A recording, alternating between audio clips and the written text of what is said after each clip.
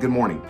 It's good to be with you this morning as we continue reflecting upon God's words. We continue reflecting upon 2 Corinthians. I'm glad that you've chosen to take a few minutes just to read and reflect upon what God wants to say to us this morning through His Word, and specifically through 2 Corinthians, which we're reading together and reflecting upon. So I invite you, if you have your Bible, to turn with me to 2 Corinthians chapter 2.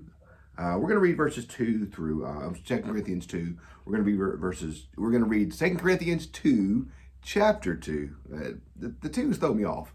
Chapter 2, verses 1 through 11. So I invite you to read along with me or listen if you're in your car or podcasting this. Just listen along as we read together. So I made up my mind not to make you another painful visit. For if I cause you pain, who is there to make me glad but the one whom I have pained? And I wrote as I did, so that when I came, I might not suffer pain from those who should have made me rejoice. For I am confident about all of you, for my joy would be the joy of you all. For I wrote you out of much distress and anguish of heart, and with many tears, not to cause you pain, but to let you know the abundant love that I have for you. But if anyone has caused pain, he has caused it not to me, but to some extent, not to exaggerate it, to all of you. This is the punishment by the majority is enough for such a person. So now instead you should forgive and console him, that he may not be overwhelmed by excessive sorrow. So I urge you to reaffirm your love for him. I wrote for this reason, to test you and to know whether you are not obedient in everything. If anyone whom you forgive, I also forgive. What I have forgiven, if I have forgiven anything, has been for your sake in the presence of Christ. And we do this that we may not be outwitted by Satan, for we are not ignorant of his designs. Okay, so if you remember anything from 1 Corinthians, you remember in 1 Corinthians, the church of Corinth. I compared it in our first reflection.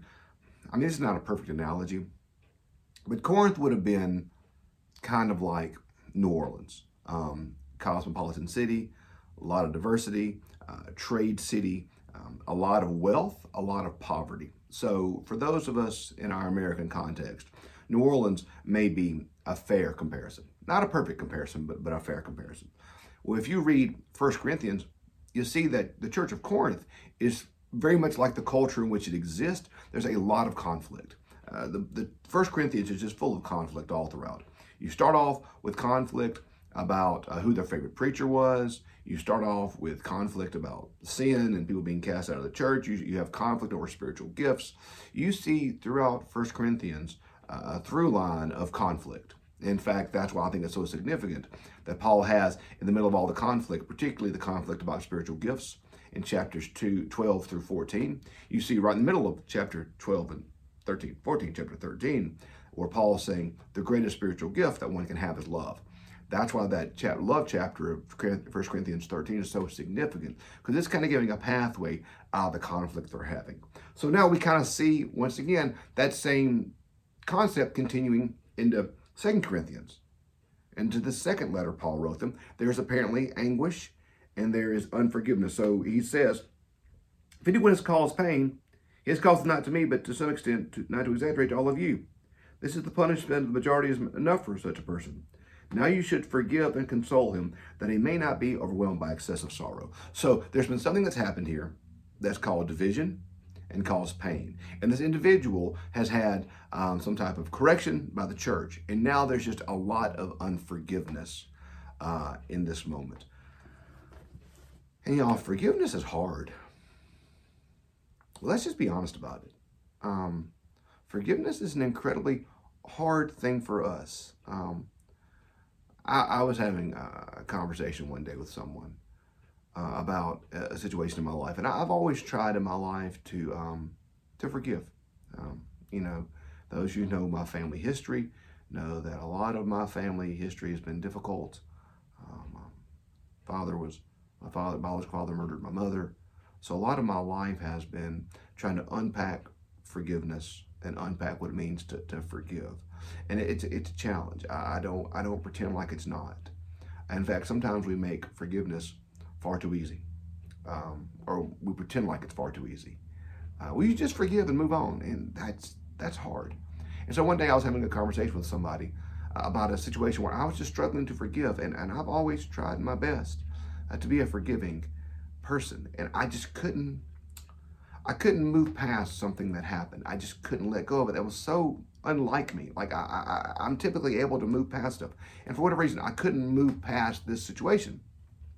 And I was talking about this with my friend, and I said, I don't know why I can't forgive.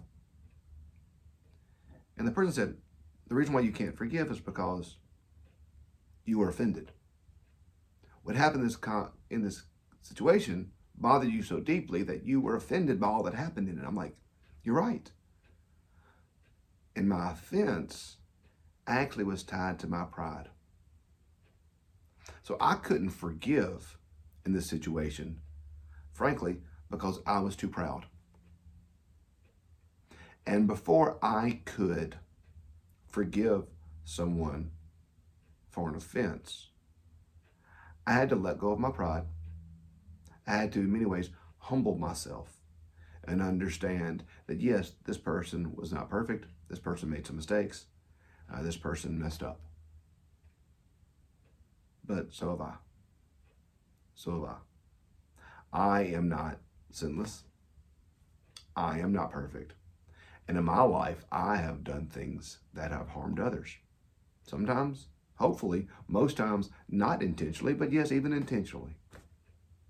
And so, for me to forgive, I had to humble myself and understand that I, too, am in need of forgiveness.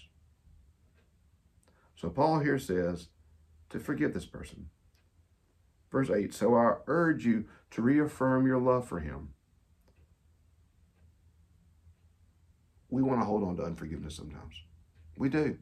Sometimes, and for a variety of reasons. Let's not pretend like every reason we hold on to unforgiveness is necessarily bad. Sometimes we don't want to forgive because we're scared.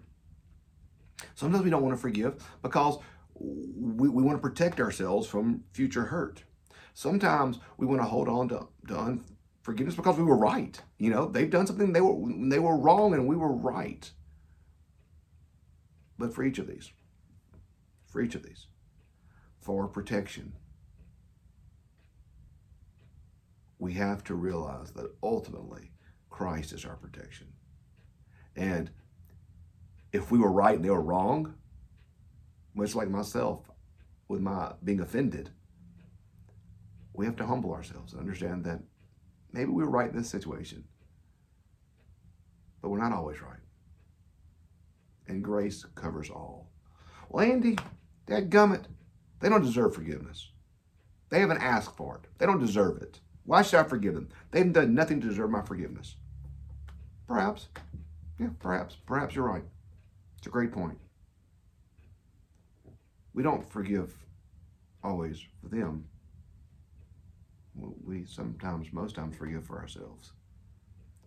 Because forgiveness is us letting go of a burden.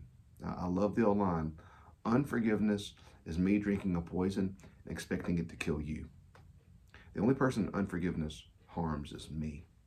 The person right now that you can't forgive, guess what? They slept fine last night. That unforgiveness may have kept you up. They slept just fine. So God wants us to forgive. God wants us to let go.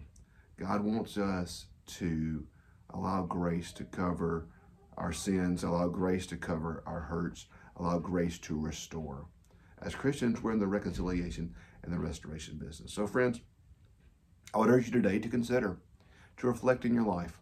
Where are the areas in your life that you need to offer forgiveness? Where are the areas in your life that are sensitive and painful? Where are the areas in your life that you need to allow the Holy Spirit? And I also want to say this in closing. You don't have to forgive today. Forgiveness is a journey. It's not always a destination. So maybe today, friends, maybe today's not the day you forgive. Maybe today's not the day you let that go. You know, maybe not. Maybe not. But our challenge is to work towards it. To work towards forgiveness, work towards grace. And always remember, forgiveness is letting it go. Reconciliation is the relationship being restored. Sometimes we forgive, but it's not time to heal the relationship. And that's okay too. So today, friends, I pray that we can let go of the hurts in our life, that we can offer forgiveness as Paul encouraged the people of Corinth to do, that we can allow grace to restore relationships, the grace to restore our lives. Hey, thanks for listening today and watching or podcasting or streaming. Hope you've been blessed by it. Comment below, reach out. I'd love to be in conversation with you about this video, this podcast, or about any of these.